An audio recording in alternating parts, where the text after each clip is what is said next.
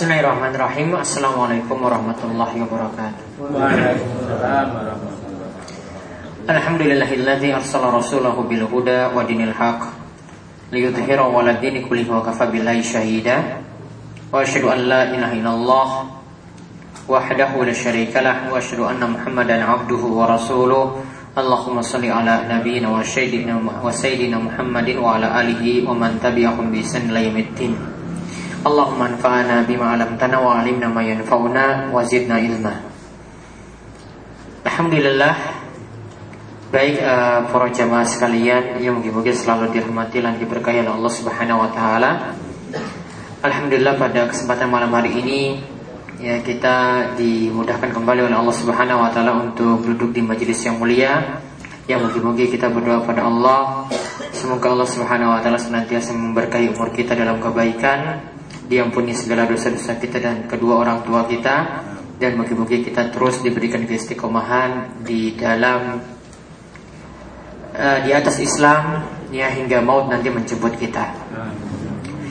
Baik para jamaah sekalian, kita kembali melanjutkan pembahasan kita dari kitab Bulughul Maram atau ya buku Bulughul Maram karya ulama besar kita, salah seorang ulama dalam mazhab Syafi'i, yaitu Imam Ibnu Hajar Al-Asqalani, di mana beliau sengaja menyusun hadis-hadis yang ini sebenarnya adalah dalam bahasan fikih. Namun di akhir pembahasan beliau setelah menyebutkan tentang hadis-hadis tentang masalah ahkam, masalah fikih, hukum-hukum fikih, beliau tutup dengan Kitabul Jami' yang berisi tentang adab-adab sehari-hari, kemudian tentang tazkiyatun nufus, memperbaiki jiwa, dan juga nanti tentang masalah zikir kepada Allah Subhanahu wa taala. Nah, sekarang kita lihat masih dalam masalah adab. Kita lihat hadis ke-10 dalam masalah adab ini. Setelah sebelumnya kita membahas hadis saking Ali, ya, dan kemarin tentang larangan memulai mengucapkan salam kepada ahli kitab. Ya, memulainya tidak boleh, namun ketika kita diberi ucapan salam, kemarin sudah dijelaskan ada dua pendapat dari para ulama, seperti ada dua pendapat ulama dalam masalah ini. Ada ulama yang mengatakan tetap dijawab lengkap, dan ada yang mengatakan tidak perlu dijawab lengkap, namun cukup dijawab saja waalaikum. Sekarang masih kita jabarkan tentang hadis yang dulu di awal kita bahas tentang hak muslim, hakul muslim ala muslim sittun. Hak sesama muslim itu ada berapa kemarin? 6 ya. Kan yang pertama yang sudah kita singgung juga dan sudah dijabarkan oleh Ibnu Hajar tentang mengucapkan salam. Idza laqitahu fasallim alaihi. Jika engkau itu bertemu dengan saudaramu, maka ucapkanlah salam untuknya. Ya, dan sekarang yang kita bahas tentang masalah bersin. Ini beliau sebutkan rinci dalam hadis ya sama dari Ali bin Abi Thalib.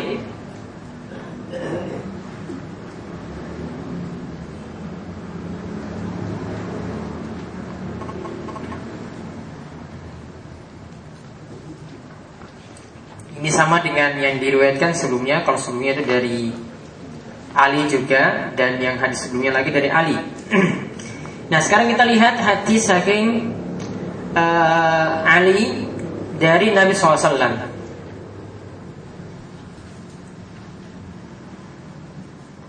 Namun di sini diberikan catatan ini dari Abu Hurairah. Kalau di situ terjemahan dari sahabat siapa di situ? Kalau dari buku terjemahan Ali juga kan? Ya, di sini berarti ada riwayat lain dari Abu Hurairah.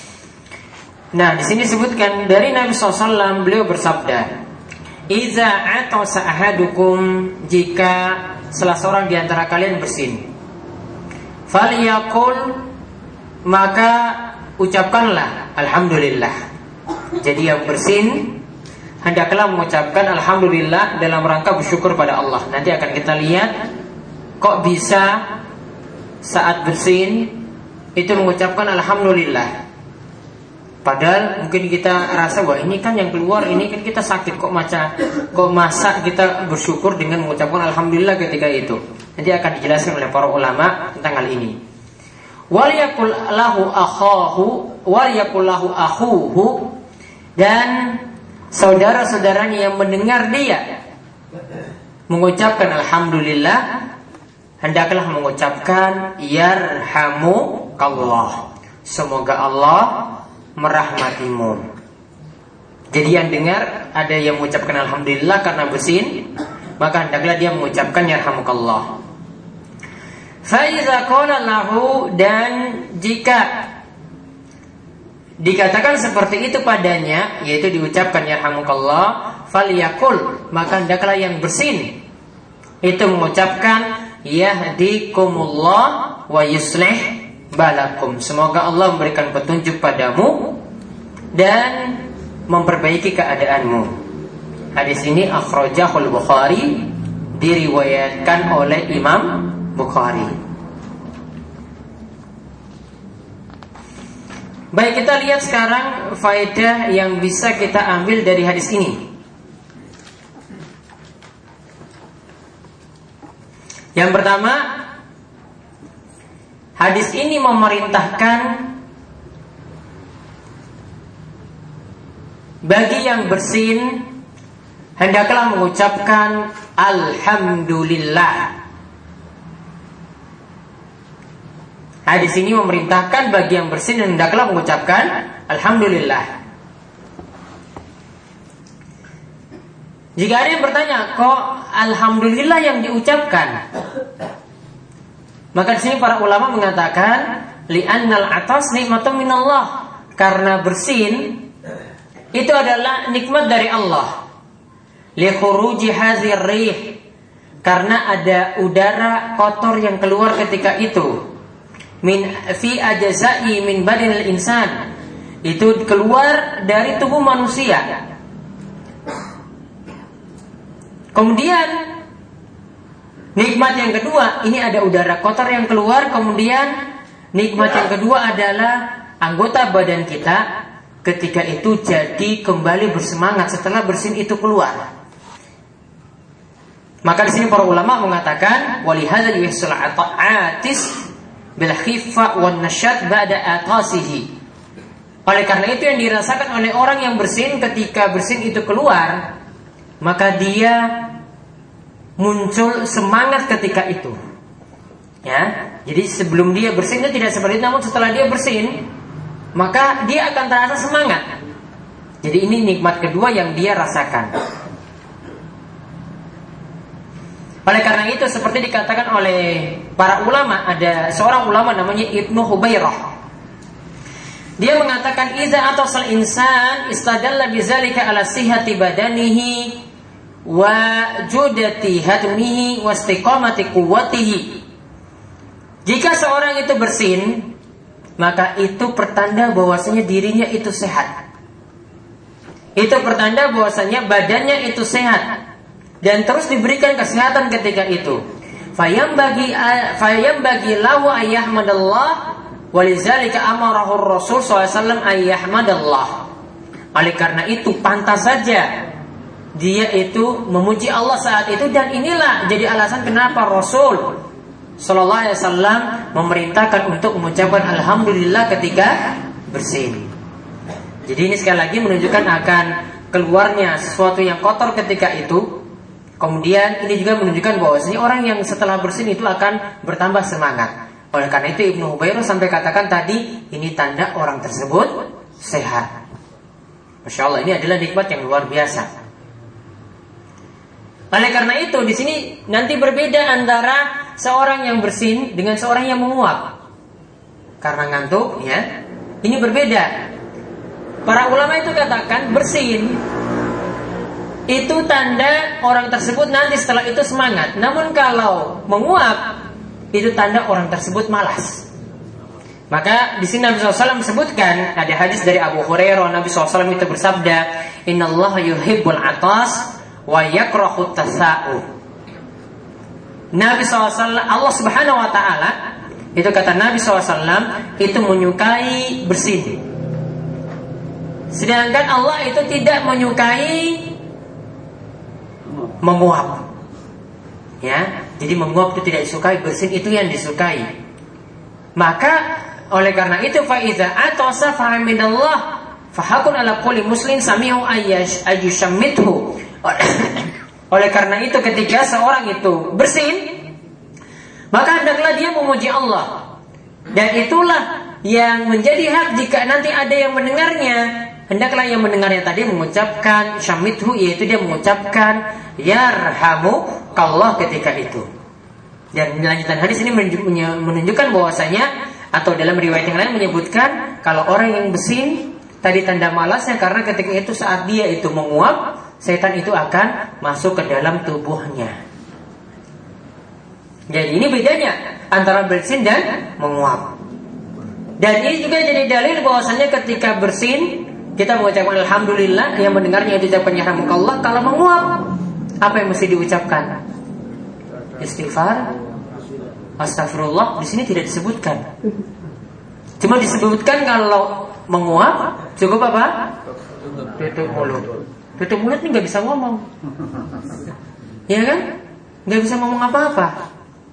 Oleh karena itu tidak boleh punya keyakinan kalau menguap mesti baca istighfar.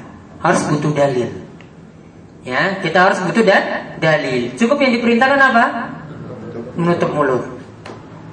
Ya, menutup mulut. Tidak diperintahkan untuk istighfar. Kalau katakan harus istighfar berarti harus butuh dalil. Mana dalilnya? Karena kita ingin mengamalkan tadi bersin, saat bersin ucapkan alhamdulillah, ada dalilnya. Sekarang untuk menguap, ya, saat kita menguap tadi ucapkan astagfirullah juga harus butuh dalil, harus perlakukan sama. Ya, karena ini adalah amalan yang kita ingin cari pahala, amalan yang kita ingin harap pahala dari Allah Subhanahu wa taala. Maka ketika ingin melakukannya harus butuh dalil. Jadi intinya tidak ada dalil yang mengatakan saat menguap itu mesti ucapkan istighfar.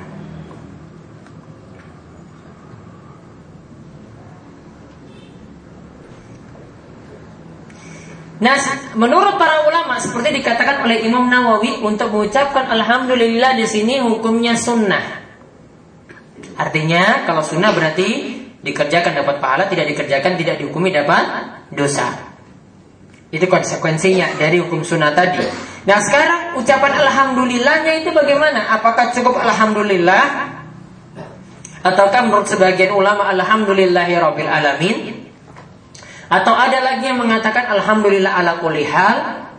Alhamdulillahirabbil alamin berarti segala puji bagi Allah Rabb semesta alam. Alhamdulillah ala kulli hal berarti segala puji bagi Allah atas segala keadaan. Mana yang dipilih? Di sini kalau kita lihat dari tekstual hadis mengatakan alhamdulillah. Berarti paling bagus kita ucapkan alhamdulillah. Namun di sini para ulama itu katakan bahwasanya para ulama salaf itu menyampaikan dengan lafaz yang berbeda. Ada yang katakan boleh baca alhamdulillahirabbil alamin. Ada yang katakan lagi alhamdulillah ala kulli hal. Namun yang paling bagus pakai yang sesuai dengan tekstual hadis, itu yang lebih selamat. Ya, artinya itu yang lebih bagus karena Nabi SAW tentukan seperti itu. Dan sisi makna juga tidak ada masalah. Dan kalau Imam Nawawi sendiri memilih, orang yang bersin boleh memilih antara tiga lafaz tadi, alhamdulillah atau alhamdulillahirabbil alamin atau alhamdulillah ala kulli hal. Kecuali dalam beberapa amalan tertentu, di sini kadang kita mesti melihat makna dari kalimat tadi, tidak bisa kita lengkapi bacaannya. Contohnya saja misalnya dalam menyembelih. Ketika menyembelih yang wajib itu baca apa? Bismillah. Ini hukumnya wajib. Di antara dalil wajibnya ketika para sahabat itu pernah di antara mereka mendapatkan daging. Mereka itu tidak mengetahui apakah daging ini dibacakan bismillah ataukah tidak. Dibacakan bismillah ataukah tidak. Mereka kan menganggap masalah nanti ini baca bismillah ataukah tidak. Maka mereka tanya pada Nabi SAW, Nabi SAW, ini daging ini kami peroleh dari suatu kaum, dan kami tidak mengetahui apakah daging ini dibacakan bismillah ataukah tidak saat menyembelih. Maka Nabi SAW cuma mengatakan, ya, samillah, cukup engkau menyebut nama Allah, bismillah ketika makan, lalu ya makanlah ketika itu. Yang tadi tidak usah ditanyakan. Ini perlakuannya juga sama ketika kita temukan daging itu di pasar, di supermarket, dan kita hidup di lingkungan muslim kan. Kita bukan berada di daerah Bali, kita bukan berada di daerah Papua loh. Kita berada di daerah muslim, mayoritas itu muslim, maka perlakukan daging seperti itu. Tidak perlu tanya nanti ketika beli atau ketika di warung Padang tanya, "Mas, ini dagingnya waktu ini kira-kira gimana cara penyembelihannya? Ini kira-kira baca bismillah atau tidak?" Kalau seperti itu tidak akan pernah kita beli daging. Ya kan? Karena si penjual mungkin sendiri tidak tahu. Warung yang punya warung Padang juga mungkin tidak tahu ini gimana prosesnya. Baca bismillah atau tidak tahu. Repot. Maka cukup ketika makan, cukup baca bismillah, makan. Ini pertanda juga harus kita punya sikap husnuzon kepada sesama muslim. Kaitannya tadi yang saya singgung, kalau menyembeli berarti diperintahkan baca bismillah. Karena sampai para sahabat itu bertanya seperti itu pada Nabi Shallallahu Alaihi Wasallam. Maka yang diwajibkan saat menyembeli nanti ketika kita praktekkan kurban besok, ya ketika menyembeli yang jadi kewajiban baca bismillah. Kemudian saat menyembeli karena kaitannya dengan ibadah kurban, ya ibadat kurban itu kita diperintahkan untuk banyak bertakbir. Maka ketika itu disunahkan ucapkan juga bacaan takbir Allahu Akbar. Jadi setelah bismillah ucapkan bismillah wallahu akbar. Baru setelah itu disunahkan lagi untuk nyebut nama sahibul kurban, atau kita berdoa supaya amalan dari sahibul kurban ini diterima. Atau mungkin kalau kita nyembelih sendiri berarti mudah-mudahan amalan kita diterima dengan kita berdoa sebagaimana doa yang Nabi praktekkan juga. Allahumma taqabbal min. Siapa namanya disebut? Ya, Allahumma taqabbal min. Misalnya Pak Nasir berarti Allahumma taqabbal min Nasir. Ya, jadi bismillah. Jadi ketika nyembelih ya, bismillah wallahu akbar, nama sahibul kurban disebut Allahumma taqabbal min. Ya Allah terimalah amalan dari, sebut nama sahibul kurban. Kalau misalnya tidak pakai ini juga cukup dengan niatan juga bisa. Namun ini yang lebih bagus. Ya, karena ketika Nabi SAW itu menyembelih kurban, beliau ucapkan Allahumma taqabbal min Muhammad wa ali Muhammad. Ya Allah terimalah kurban dari Muhammad dan juga keluarga Muhammad. Ketika itu Nabi SAW menyembelih kambing loh. Tapi kok dia sebut nama beliau dan nama keluarga beliau, berarti satu kambing itu bisa jadi jatah untuk, maksudnya niatan pahalanya boleh untuk sahibul kurban plus keluarga. Jadi satu kurban, satu jatah kurban berarti boleh diniatkan untuk sahibul kurban dan keluarga, termasuk juga untuk patungan sapi, 1/7 sapi. Misalnya di sini atas nama keluarga, ya atas nama Pak Nasir dan keluarga boleh. Ini dalam masalah apa? Mereka diikut sertakan dalam pahala. Ya, diikut sertakan dalam pahala. Jadi nanti semua satu keluarga itu masuk. Bahkan kata Imam Syaukani, sampai pun jika anggota keluarganya itu 100 orang pun semuanya masuk. Ya, jika sampai 100 orang pun semuanya masuk. Sehingga di sini cukup ya tiap tahun, misalnya ingin berkorban tiap tahun ya, ingin berkorban tiap tahun, dan mudah-mudahan seperti itu jamaah di sini ya. Kalau punya kemampuan berkorban setiap tahun dengan pelit dengan hartanya. Cuma berapa sekarang kambing? 2,5. Itu ya itu sudah lumayan besar, 2 juta sudah cukup sebenarnya ya. Jadi kalau punya kemampuan korban, cukup setiap tahunnya kepala keluarga saja yang pakai namanya. Gak perlu sebagian orang kan.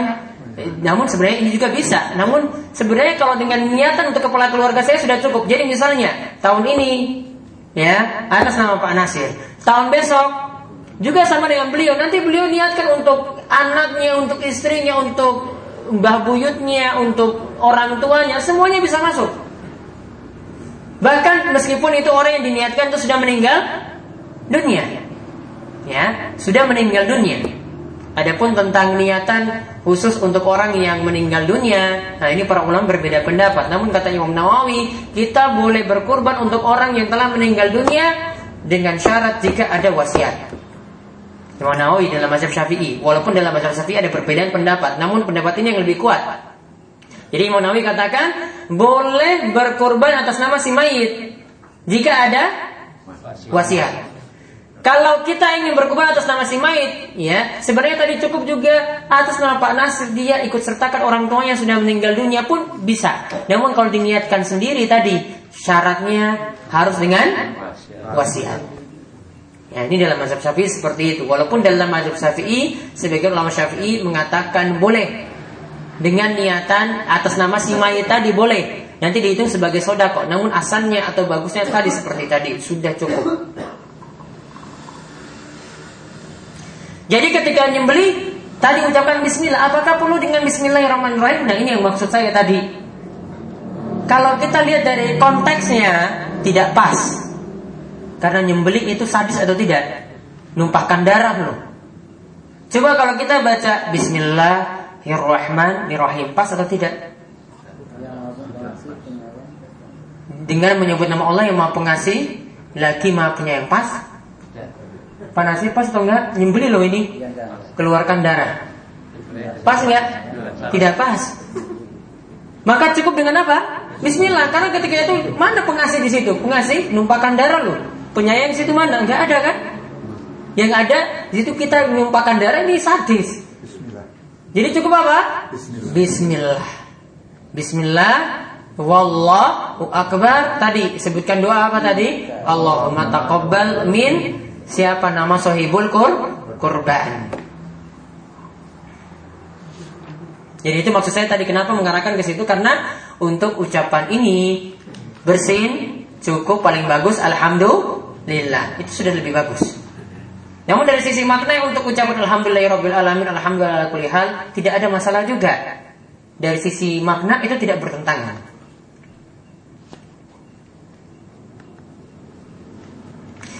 Kemudian faedah yang lainnya dari hadis ini, bagi orang yang mendengar, jika ada yang bersin ucapan alhamdulillah, maka yang dengar ucapkan yarhamukallah.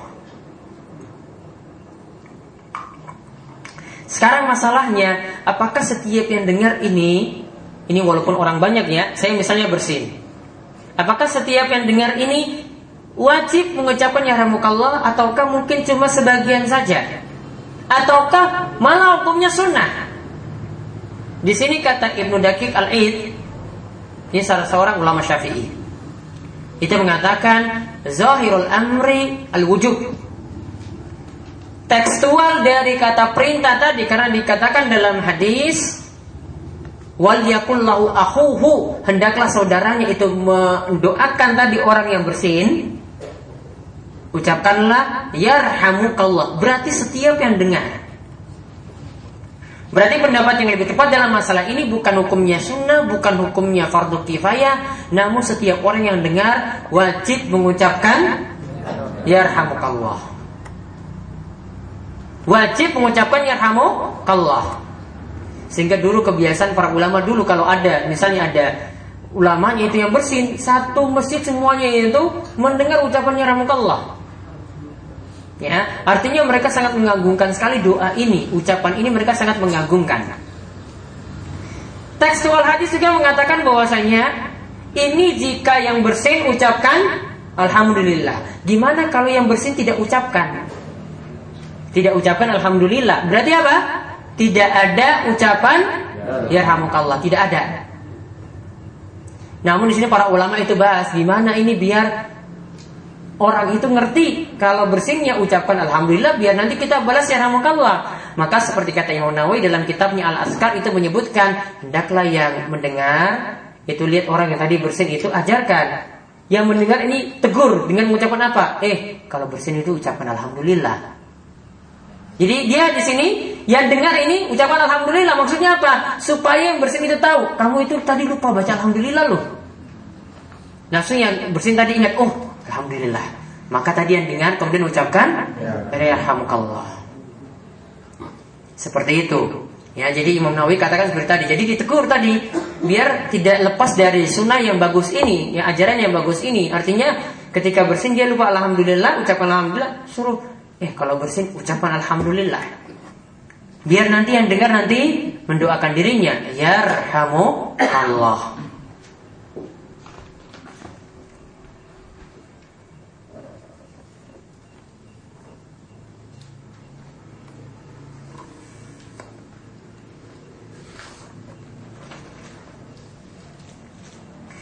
Namun ada hadis juga yang berbunyi, ya, untuk menegaskan tadi, iza atau sa'ahadukum fahamidallah fashammituhu fa illam yahmadillah fala tushammituhu. Jika salah seorang di antara kalian bersin lalu mengucapkan alhamdulillah, maka jawablah ucapan alhamdulillah ini dengan mengucapkan yarhamukallah. Jika dia tidak mengucapkan alhamdulillah, maka tidak perlu dibalas dengan yarhamukallah. Jadi itu jadi alasan tadi kenapa kami sebutkan seperti itu. Nah sekarang misalnya kasus yang terjadi, ini ada orang yang bersin. Dari sekelompok orang ini cuma mungkin yang ada di sekitarnya 1 orang, 2 orang, atau 3 orang saja yang dengar dia ucapkan alhamdulillah. Yang jauh di sana, ini yang bersin di sini, yang sebelah kanan saya, yang jauh di sana tidak mendengar, yang sebelah kiri saja tidak mendengar. Yang cuma 1 orang, 2 orang saja yang dekatnya, dia ucap alhamdulillah, ini ucapan yarhamukallah. Sekarang gimana dengan orang yang jauh ini? Cuma mendengar ucapan yarhamukallah, tapi tidak dengar ucapkan alhamdulillah. Apakah mesti doakan juga yarhamukallah? Maka menurut pendapat yang lebih tepat di sini, dia ikut juga ucapkan yarhamukallah. Karena apa? Dia tahu dari orang yang dengar ucapan alhamdulillah, ucapan yarhamukallah, dia juga akhirnya ikut ketika itu.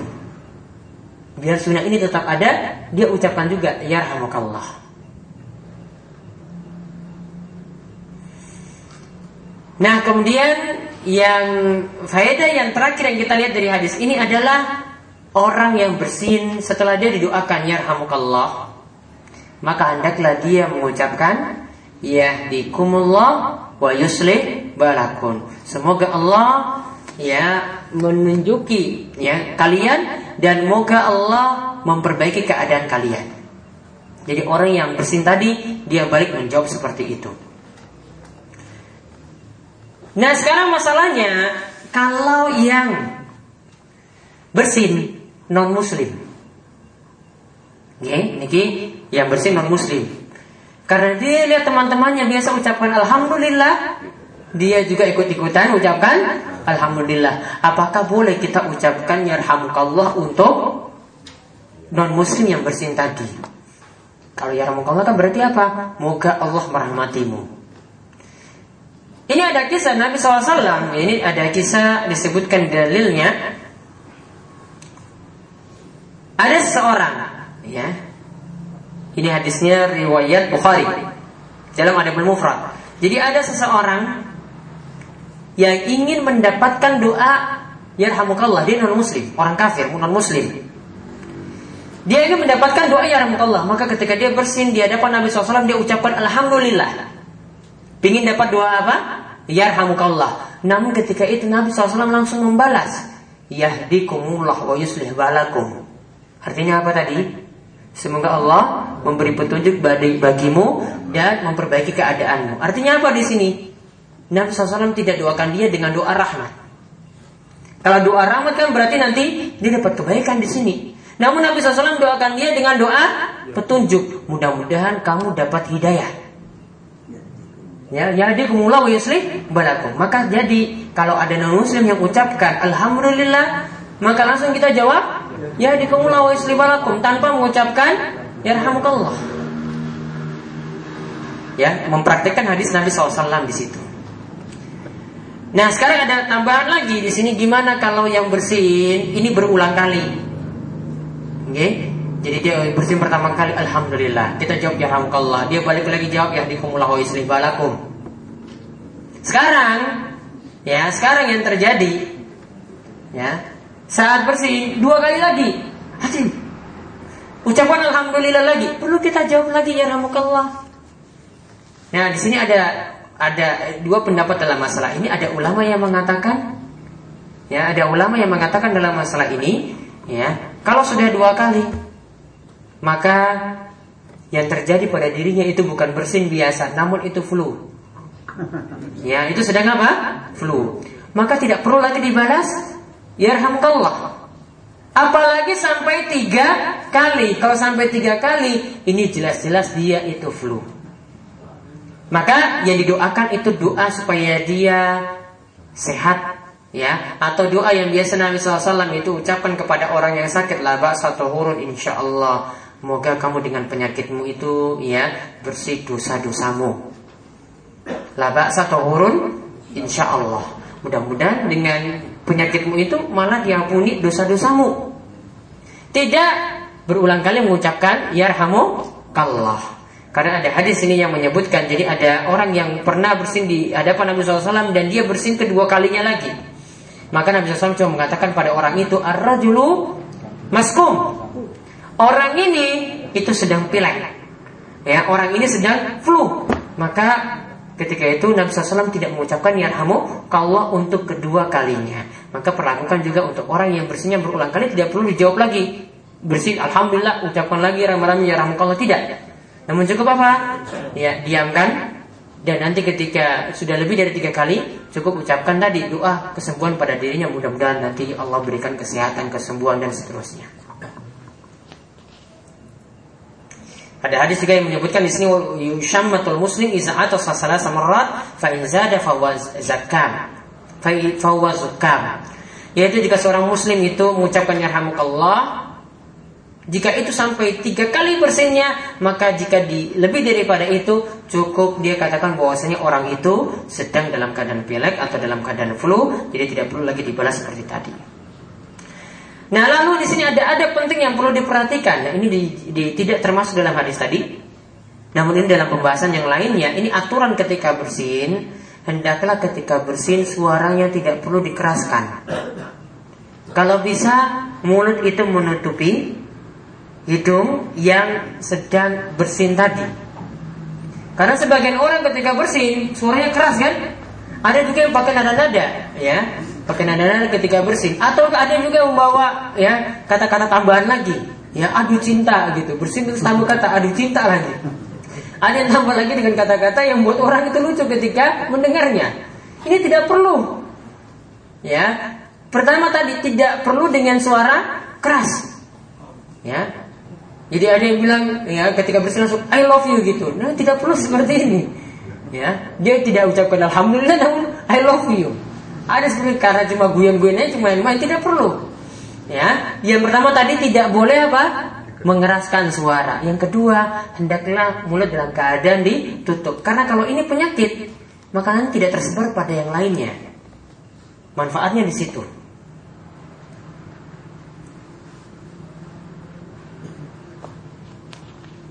Jadi ini salah satu adab yang perlu diperhatikan ketika bersin. Kemudian selanjutnya tentang hadis lagi, masih tentang masalah adab. Ya, di sini hadis yang ke-11 dalam bab ini, yaitu tentang hukum minum sambil berdiri. Kemarin ini sudah pernah ada yang menanyakannya, dan di sini Imam Ibnu Hajar membawakan hadis tersebut tentang hukum minum sambil berdiri. Kita lihat hadis tersebut, yaitu hadisnya dari Ali bin Abi Thalib, sama dengan tadi. Ia mengatakan bahwasanya Rasulullah SAW bersabda, la yashrabanna ahadukum, ya, la yashrabanna ahadukum ahadu minkum. Maaf, di sini kalau hadis ini saya dapat riwayatnya itu dari Abu Hurairah. Ya, ini juga bukan Ali. Yang sebelumnya juga dari Abu Hurairah, bukan Ali. Kalau terjemahan apa? Masih Abu Hurairah, masih Ali? Masih Ali. Kalau Allah di sini dari kitab syarah Abu Hurairah.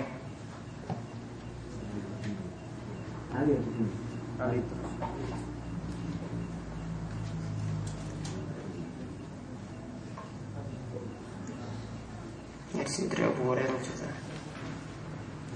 Di sini yang masyhur itu. Enggak, ini saya ingin tegaskan ini. Ya, ini saking Abu Hurairah. Jadi diralat nih. Tadi yang hadis yang sebelumnya bersin tadi saking Abu Hurairah. Sebelumnya memang Ali. Iza atosa ahadukum itu bukan Ali. Dari dia begitu. Dari dia saya situ. Ganti dia itu Abu Hurairah. Biar jelas.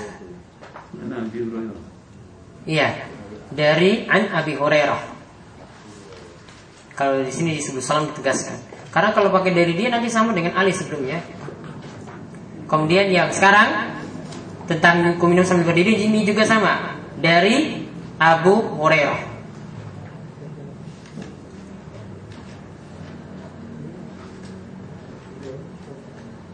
Dan dari Abu Hurairah mulai dari yang tadi tentang bersin. Ya, sekarang juga yang tentang minum sambil berdiri juga dari Abu Hurairah.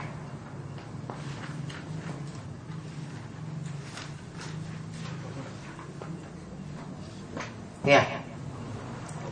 Kita lihat dari Abu Hurairah radhiyallahu anhu, ia berkata bahwasanya Rasulullah SAW bersabda, la yashrabanna ahadum minkum qa'iman. Atau dalam sebelum salam dikatakan la yashrabanna ahadukum qa'iman. Janganlah salah seorang di antara kalian minum sambil berdiri. Akhrajahu Muslim, hadis ini diriwayatkan oleh Imam Muslim.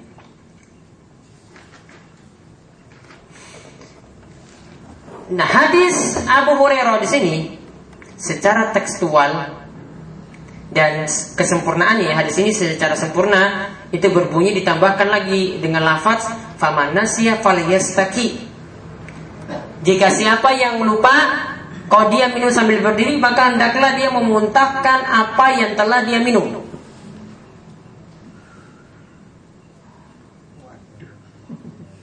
Saya belum simpulkan hukumnya ya, ini belum, ini baru jelaskan hadis ini.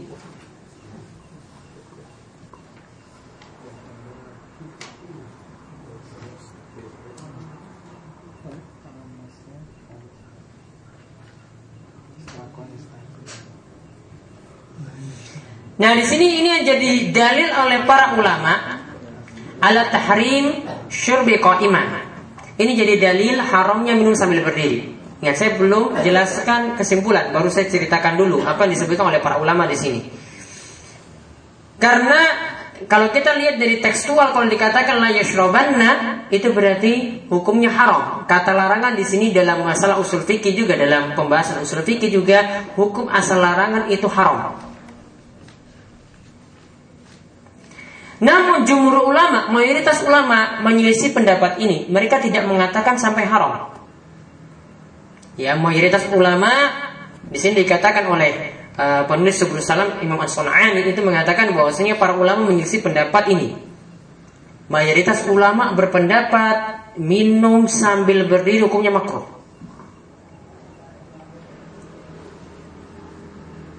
Karena mereka memalingkan hadis ini berdasarkan hadis-hadis yang lainnya yang menunjukkan bahwasanya Rasulullah SAW itu minum sambil berdiri. Contoh, hadis pertama, yaitu hadis dari Ibnu Abbas. Ia mengatakan, sakaitu Rasulullah SAW min Zamzam. Aku pernah menuangkan air kepada Rasulullah SAW, yaitu air Zamzam. Dan air Zamzam ini air yang penuh barokah ya. Air Zamzam itu air yang penuh barokah. Dituangkan air Zamzam. Fasyarriba wa huwa qa'imun. Ketika itu Rasulullah SAW minum dalam keadaan berdiri. Hadis ini juga diriwayatkan dalam kitab sahih, yaitu Sahih Bukhari. Dalam kitab sahih yaitu Sahih Muslim. Kemudian hadis yang kedua. Kenapa tadi kok mayoritas ulama katakan ini tidak sampai haram, dihukumi makruh? Hadis yang kedua yaitu hadis yang diriwayatkan oleh Imam Bukhari, sama-sama sahih juga dari Imam Bukhari, bahwasanya anna aliyan syariba qa'iman. Ali bin Abi Thalib itu pernah terlihat minum sambil berdiri. Kemudian Ali mengatakan, ra'aitu Rasulullah SAW fa'ala kama ra'aitumuni fa'altu. Aku pernah melihat Rasulullah SAW melakukan seperti ini sebagaimana kalian melihatku itu melakukan minum sambil berdiri seperti ini. Berarti dia menyetujui Rasulullah SAW minum sambil berdiri. Ali pun mencontoh Rasulullah SAW minum juga sambil berdiri. Dan ini dalam perkataan Ali di sini tidak hanya batasan untuk air Zam-Zam ketika diminum. Maka ada sebagian orang yang membuat tata cara khusus kalau minum air zam-zam sambil berdiri. Tidak tepat. Karena itu yang dilakukan oleh Rasulullah saat itu bukan karena minum air zam-zamnya, namun pokoknya beliau berdiri ketika minum. Diikuti oleh Ali, dan Ali juga minum sambil berdiri.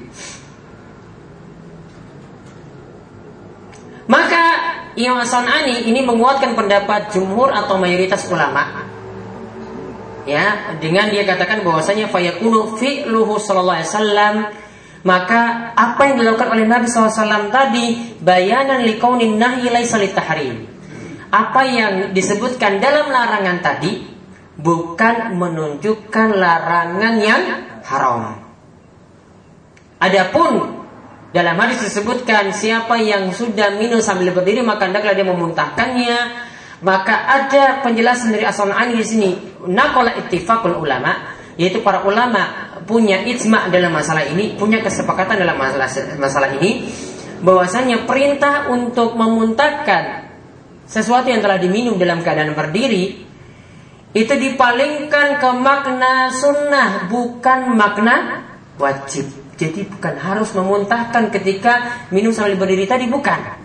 Namun cuma disunahkan saja. Kesimpulannya, sebagaimana yang dikatakan juga tadi oleh As-San'ani, menukil pendapat jumhur ulama, mayoritas ulama, dan juga ini disebutkan oleh Imam Nawawi dalam kitabnya Riyadhus Shalihin. Beliau punya penjelasan sendiri dalam masalah adab makan. Ya. Beliau punya penjelasan sendiri dalam adab makan. Ketika membahas tentang adab minum, beliau membawakan judul bab bolehnya minum sambil berdiri, namun yang lebih afdol, yang lebih utama adalah minum sambil duduk. Dan apa yang beliau katakan ini juga dikatakan oleh Ibnul Qayyim. Ibnul Qayyim itu mengatakan bahwasanya anna aktsara syurbi sallallahu kana wa huwa qa'idun. Rasulullah SAW itu kebanyakan dari apa yang beliau lakukan, beliau itu minum sambil duduk. Fayyambagi lil muslim ayya harisa ala makana hadiyan mu'tada lin Nabi SAW, maka seharusnya setiap muslim itu mencontoh apa yang telah dilakukan oleh Nabi SAW. Namun sekali lagi yang tetap saya kuatkan di sini pendapat yang mengatakan tadi, pendapat jumhur yang katakan minimal makruh, atau kita katakan seperti pendapat Imam Nawawi mengatakan bahwasanya boleh minum sambil berdiri. Di sini beliau tidak kaitkan dalam keadaan darurat atau tidak ya. Imam Nawawi cuma mengatakan boleh minum sambil berdiri, namun yang afdal adalah tetap dalam keadaan duduk.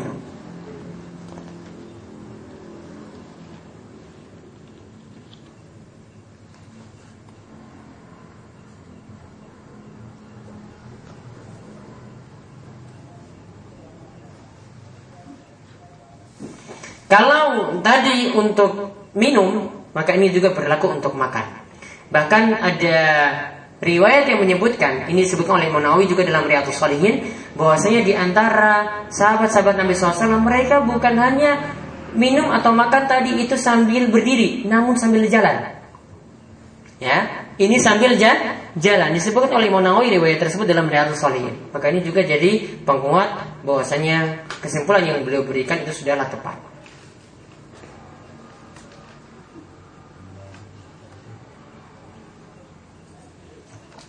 Kemudian hadis yang terakhir yang kita bahas tentang cara menggunakan sendal. Sampai diajarkan di sini loh tentang masalah sendal saja diajarkan dalam Islam. Apalagi untuk hal yang lebih besar daripada itu. Sendal saja gimana makanya diajarkan.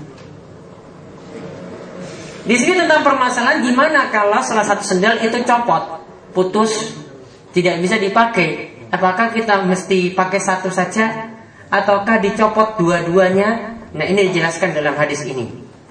Yaitu hadisnya dari, di sini katakan anhu, yaitu dari Abu Hurairah. Jadi kalau ditulis dari dia diganti nggih, ditegaskan dari Abu Hurairah.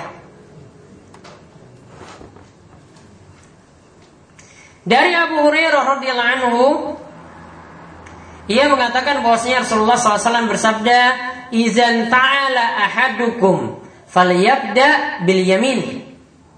Jika salah seorang di antara kalian mengenakan sendal, maka mulailah dari yang kanan. Jadi pakai yang kanan dulu. Masukkan kaki ke yang kanan dulu. Faiza naza'a falyabda bishimal. Jika ingin melepasnya, maka lepaslah dari yang kiri. Wal takunil yumna awwalahuma tun'an. Dan jadikanlah sisi kanan yang dipakai pertama kali. Wa akhiruhuma tunza. Dan yang akhir dilepas, itulah yang kanan.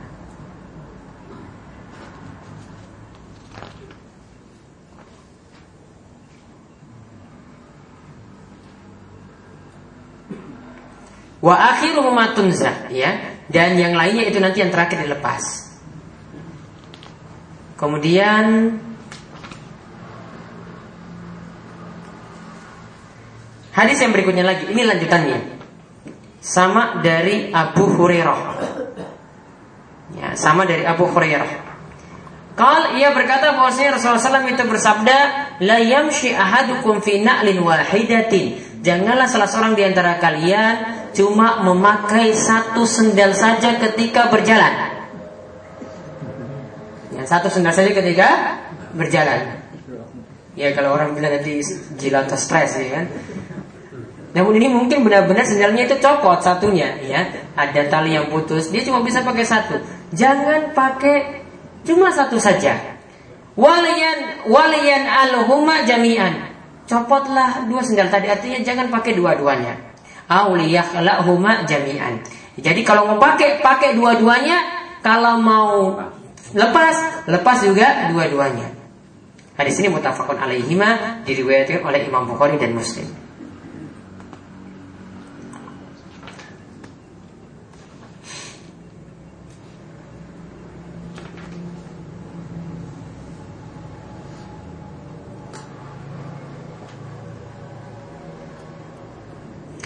Maka hadis ini jadi dalil. Tadi hadis yang pertama dari Abu Hurairah itu jadi dalil disunahkan memulai perkara yang baik dengan yang kanan. Disunahkan memulai perkara yang baik dengan yang kanan. Termasuk juga dalam hal memakai. Ya, termasuk juga dalam hal memakai. Jadi kalau kita ingin makan dengan tangan kanan. Kemudian kita ingin minum juga pegang gelas tadi dengan tangan kanan. Kita ingin memakai sendal dengan tangan kanan. Ya, kita ingin menyisir rambut mulai dari sisi kanan. Kita ingin berwudu mulai dari bagian yang kanan dulu, baru yang kiri. Jadi ini mulianya sisi kanan tadi untuk perkara-perkara yang baik. Jadi ini berlaku untuk perkara yang baik dan juga ketika kita memakai sesuatu. Sedangkan untuk perkara yang jelek, maksudnya di sini seperti kita ingin cebok, ya, ini untuk perkara-perkara yang jelek semacam itu, semisal itu, maka pakailah yang kiri, ya, maka pakailah yang kiri ketika itu. Dan di sini pembahasannya tidak ditanya di sini, tidak perlu ditanya ini gimana kalau kita mau maksiat, pakai yang kanan apa yang kiri? Misalnya saya nanti mau pegang khamar. Ini pakai tangan kanan atau kaki kiri ketika minum. Perkara yang haram tidak diatur. Ya, perkara yang haram itu tidak diatur. Ya, nanti ada yang nanya lagi, ya, untuk perkara yang lainnya lagi selain tadi. Ini ada narkoba, ada khamar atau yang haram-haram yang lainnya. Ini pakai yang apa? Pakai tangan kanan atau kaki kiri saya pegang. Ya, ini tidak jadi masuk bahasan. Karena yang masuk bahasan sini cuma perkara-perkara yang mubah sifatnya. Nah, kemudian disebutkan di sini ketika ingin melepas, maka di sini kalau mau lepas di sini dahulukan yang mana? Yang kiri. Jadi kita ketika ingin melepaslah dengan yang kiri. Ya.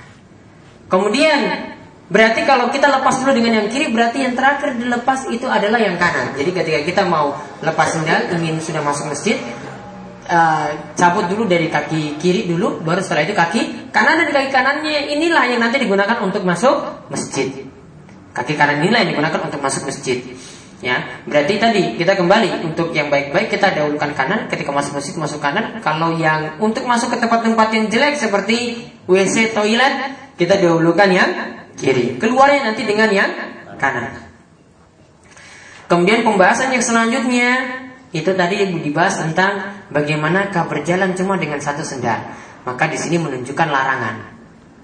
Namun di sini para ulama katakan ini bukan larangan haram, namun ini dikatakan atau disebut oleh mayoritas ulama sebagai larangan makruh, tidak pantas.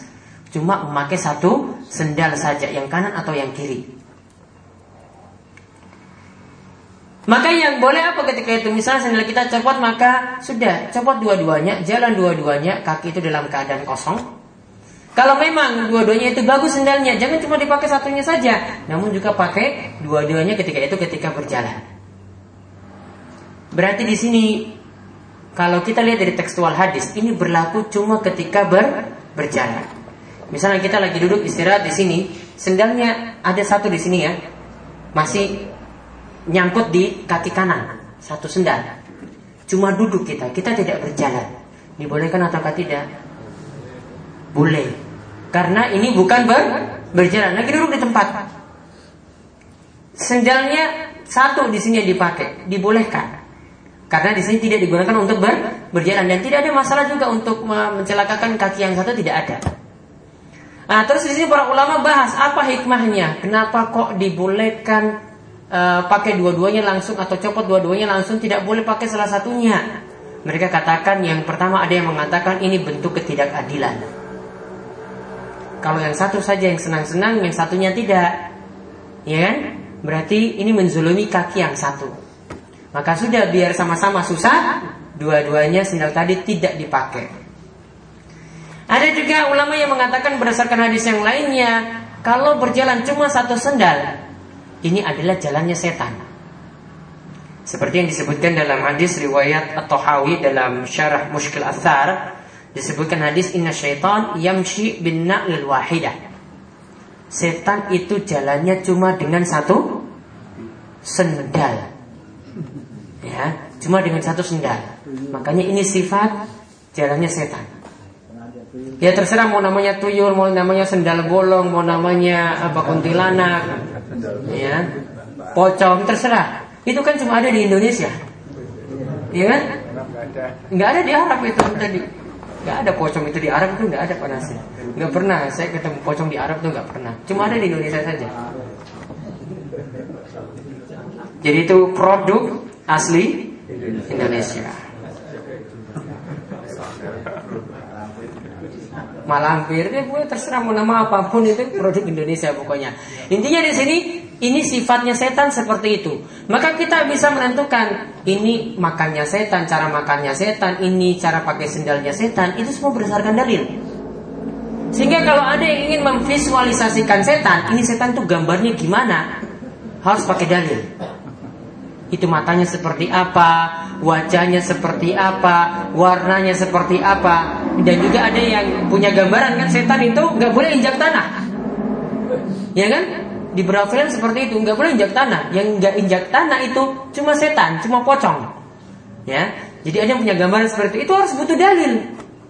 Karena ini semua adalah perkara gaib, perkara yang tidak kita saksikan langsung. Sehingga kalau kita menyatakan ini seperti itu, harus ada dalilnya. Kalau tidak ada dalil, berarti itu mengada-ngada. Ya. Oleh karena itu, jangan biasakan kita didik anak-anak atau istri kita atau keluarga kita dengan film-film seperti itu. Semuanya tidak ada dalilnya. Ya, semuanya mengada-ngada di situ. Ini gambarnya bentuknya gimana, kok badan kok bisa bolong seperti itu? Apa dia pernah lihat? Ya kan? Coba pernah lihat seperti itu? Kok jalannya tangannya dua-duanya ke depan? Pernah lihat seperti itu? Kok gigi taringnya lebih panjang gitu? Apa pernah lihat? Ya kan? Semuanya harus butuh dalil. Kalau ada dalil seperti ini jelas. Jalan cuma dengan satu sendal loh. Jelas kan dalilnya? Jelas. Kita bisa ibaratkan seperti itu. Untuk yang lainnya gimana? Harus pakai dalil. Dan itu yang jadi akhir bahasan kita untuk pertemuan kali ini. Monggo selanjutnya jika ada yang ingin bertanya, kami persilahkan. Jadi Ustaz, untuk yang minum itu tidak wajib ya? Tidak wajib. Jadi, sambil duduk. Robana hadukum qaiman. Ya. Ila prasmanan. Bebas pokoknya semuanya bentuknya. Lebih bagus duduk. Kalau terpaksa berdiri ya sudah berdiri. Ya. Bagaimana kalau kita bersin pas waktu sholat, Ustaz? Boleh bersin, dijawab kita sendiri yang mengucapkan alhamdulillah. Namun kanan kiri tidak boleh ucapkan yarhamukallah. Nanti jadinya ngobrol. Dan ngobrol seperti ini, ya kan saling jawab kan? Ya saling menjawab. Nanti yang satu lagi jawab lagi, yadikumullah slibalakum. Jadi ngobrol. Padahal ngobrol ketika sholat diharamkan. Yang boleh cuma yang sholat yang bersin saja yang menjawab seperti itu. Ada lagi? Ya. Bagaimana kalau seorang non-Islam dalam waktu jamuan makan kali itu walimah gitu, jadi disuruh menyampaikan kepada tamu, tapi pertama kali dia yang menjadi pengacara itu MC-nya itu mengucapkan assalamualaikum. Kita harus bagaimana, Ustaz? Ketika yang ngisi ingin maju lagi, apakah ucapkan salam atau tidak? Ya, ucapkan salam, tapi dia yang mengucapkan salam itu non Islam, Ustaz. Jadi pembawa acaranya non muslim. Iya. Dia ucapkan salam. Assalamualaikum. Yang dengar ini audiens, penonton, ya peserta yang datang itu balas atau tidak? Iya. Nah, kita bagaimana? Jawabannya kemarin ada dua pendapat dalam masalah ini.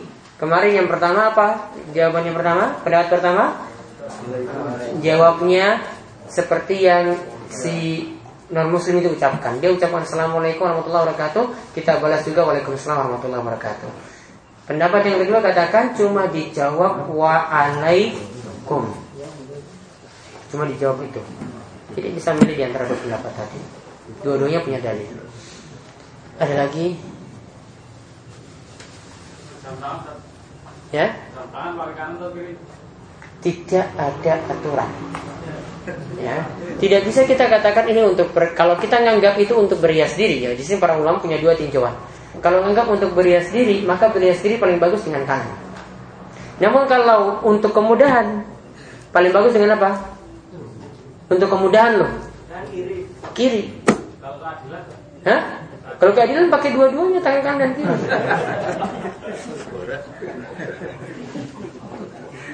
Itu pakai keadilan gitu. Ada lagi? Ya? Kan? Ada yang bertanya bagaimana menjaga agar persahabatan tetap langgeng? Ya. Ada. Iya, mau berdebat ya. Waalaikumsalam. Sekarang zaman modern daripada tahun zaman Jepang maupun zaman Republik pertama yang kita menanyakan pembangunan sudah semakin bagus. Ada tempat satu-satunya tempat wudhu pada di dalam WC, tapi di penginapan di hotel saya masakan sendiri. Ya di situ sudah ada jauh tempat sujud misalnya ada musola. Nah, kemudian tempat wudhu saja itu jadi satu dengan kamar mandi. Nah ini pada tahun itu kalau membaca basmalah pada itu juga ada apa namanya untuk WC itu. Namun kotorannya mungkin jauh pembangunan sekarang. Kalau jauh dilarang itu mungkin karena masuk kotoran itu langsung di bawah itu. Istilahnya kalau itu jumbleng itu. Ya sekarang itu ada saluran yang lebih jauh. Itu yang perlu kami tanyakan kalau membaca akal itu membaca basmalah itu dibetulkan atau tidak pada satu cabang yang tidak diisi. Seandainya kalau tidak baca basmalah, itu akan wudhu itu. Ya, berarti di sini nanti kembali ke permasalahan apakah wudhu itu wajib baca basmalah ataukah tidak? Nah, itu Okay. kamu tanyakan itu. Ya, baik. Ada hadis yang menyebutkan bahwasanya di penginapan dan sebagainya itu Okay. buangannya jauh Ya. Iya, itu bagaimana? Ya. Iya. Dan Jadi, yang kedua, pada waktu itu baru dia tidak terus saya terangkan untuk bilangnya. Kemudian main itu sudah terlanjur mengucapkan alhamdulillah. Nah ini gimana hukumnya? Apakah bisa yang mengucapkan itu? Tapi itu mengalami. Ketika di kamar mandi ucapkan alhamdulillah. Iya, main. Ya. Itu gimana? Jadi yang pertama tentang masalah wudhu, ya, di kamar mandi. Iya. Pembahasan pertama berarti bagaimana hukum wudhu di kamar mandi, boleh ataukah tidak. Untuk masalah ini, ya, tidak ada larangan yang menunjukkan bahwasanya kita dilarang wudhu di kamar mandi. Jadi itu dibolehkan. Namun sekarang masalahnya, apakah kita dibolehkan baca bismillah ataukah tidak di kamar mandi? Atau ini merupakan bagian dari wudhu ataukah tidak, kemestian dari wudhu atau keharusan dari wudhu. Maka sini ada dua bahasan. Yang jelas di dalam kamar mandi kita tidak boleh menyebut nama Allah. Ini jelas. Ya, dalam kamar mandi kita tidak menyebut nama Allah. Pembahasan yang lainnya, ini gimana kalau kita baca bismillah ketika itu, apakah dibolehkan ataukah tidak? Padahal tadi di dalam kamar mandi dilarang menyebut nama Allah. Bismillah itu di situ disebut ada nama Allah. Maka kesimpulannya nanti kita kembali ke masalah bismillah ini hukumnya wajib ataukah tidak ketika wudhu. Kalau kita melihat hadis-hadis yang membicarakan tentang masalah itu, diantaranya hadis yang mengatakan la wudu'a liman lam yazkur ismallah alaih, tidak ada wudhu, artinya wudhunya tidak sah bagi orang yang tidak membaca bismillah ketika wudhu.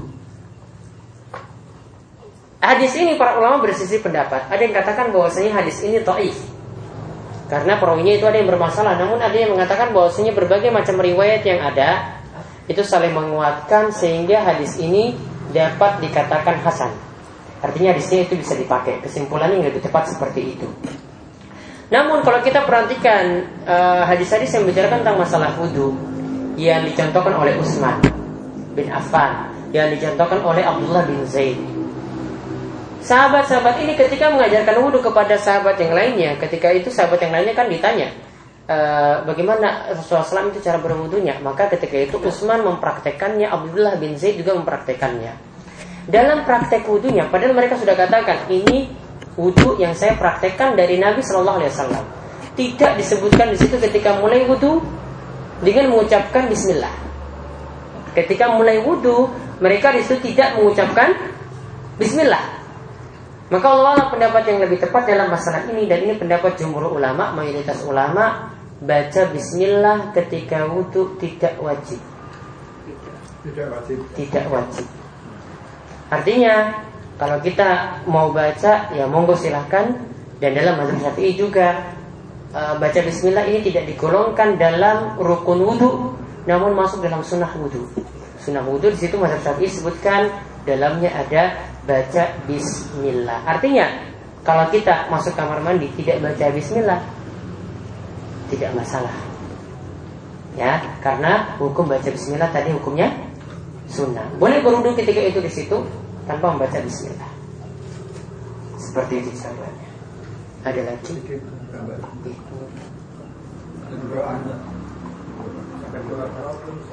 Doa apa? Tadi yang kedua, baca alhamdulillah ya, tidak perlu dibaca di kamar mandi. Tidak perlu dibaca kamar mandi. Baca alhamdulillah ketika bersin tidak perlu dibaca. Kalau sudah terlanjut ya sudah, nggak usah baca istighfar lagi, nanti tambah lagi. Diam saja setelah itu. Iya. Karena ada yang nambah lagi, ditegur, nambah lagi astagfirullah. Sudah cukup sih diam. Iya, kalau di luar baru ya. Iya, dan baru saya 2 kali. Diam saya setelah itu. Sudah alhamdulillah sudah ditegur, sudah jangan nambah lagi astagfirullah di kamar mandi lagi. Diam saja sudah. Selesai kan. Tapi kalau di batin enggak boleh ya? Enggak perlu. Enggak perlu. Tentang memakai sandal tadi. Iya. Pokoknya kalau memakai sepatu. Sepatu juga berlaku sama untuk na'alain. Di sini juga para ulama kiaskan dengan sepatu. Sepatu juga berarti mulai dengan yang kanan. Sepatu juga diperlakukan tidak boleh cuma pakai satu sepatu saja ketika jalan. Dan pernah saya membaik hadis dengan duduk. Sekarang hukum memakai sepatu, apakah mesti dengan duduk ataukah tidak? Nah, kalau alam saya agak lupa untuk pembahasan persisnya, pernah saya bahas, tapi untuk memakai dengan duduk itu tidak ada hadis sahih yang menjelaskannya, sehingga bebas ingin memakai sambil berdiri ataupun sambil duduk itu boleh. Karena hadisnya yang menjelaskan harus dengan duduk, ya tidaklah sahih. Ya, pembahasannya seperti itu. Jadi bebas mau pakai duduk atau berdiri, namun yang lebih aman apa? Ketika itu untuk sepatu loh, duduk. Kalau sendal kan wajar saja kan, langsung jalan pakai sendal. Ini untuk sepatu, lebih amannya itu adalah duduk ketika itu. Dalam masalah adab saja di sini lebih bagus duduk. Ada lagi?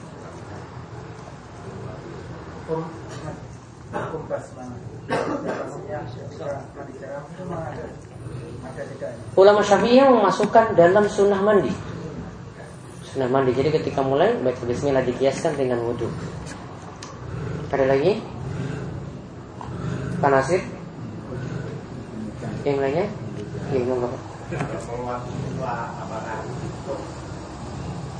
Menguap juga tadi saya jelaskan.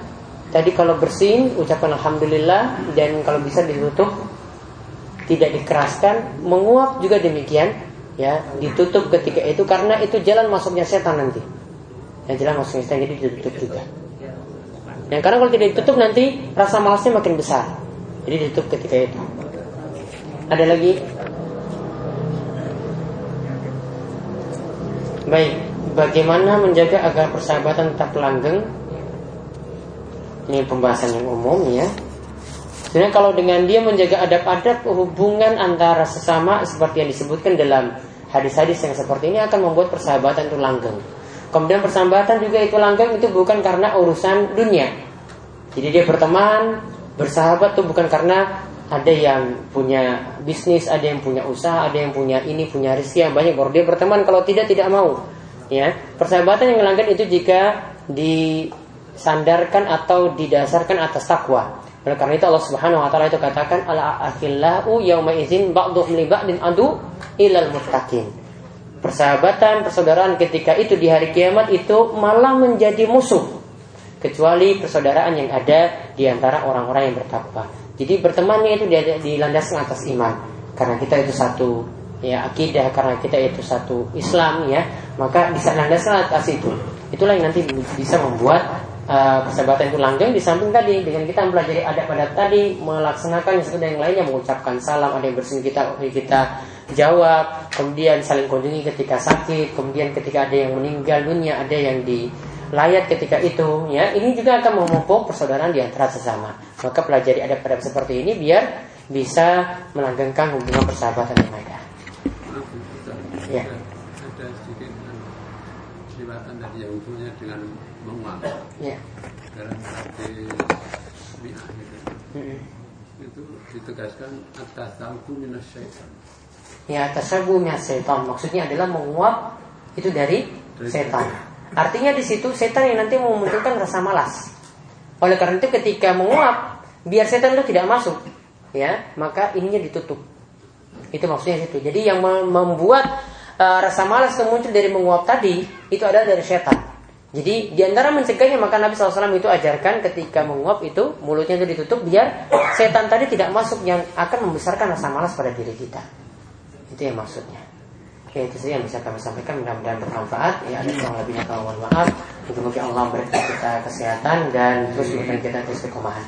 Demikian kami tutup dengan doa kafaratul majelis. Subhanallahumma bihamdika asyhadu an la ilaha illa anta astaghfiruka wa atubu ilaik.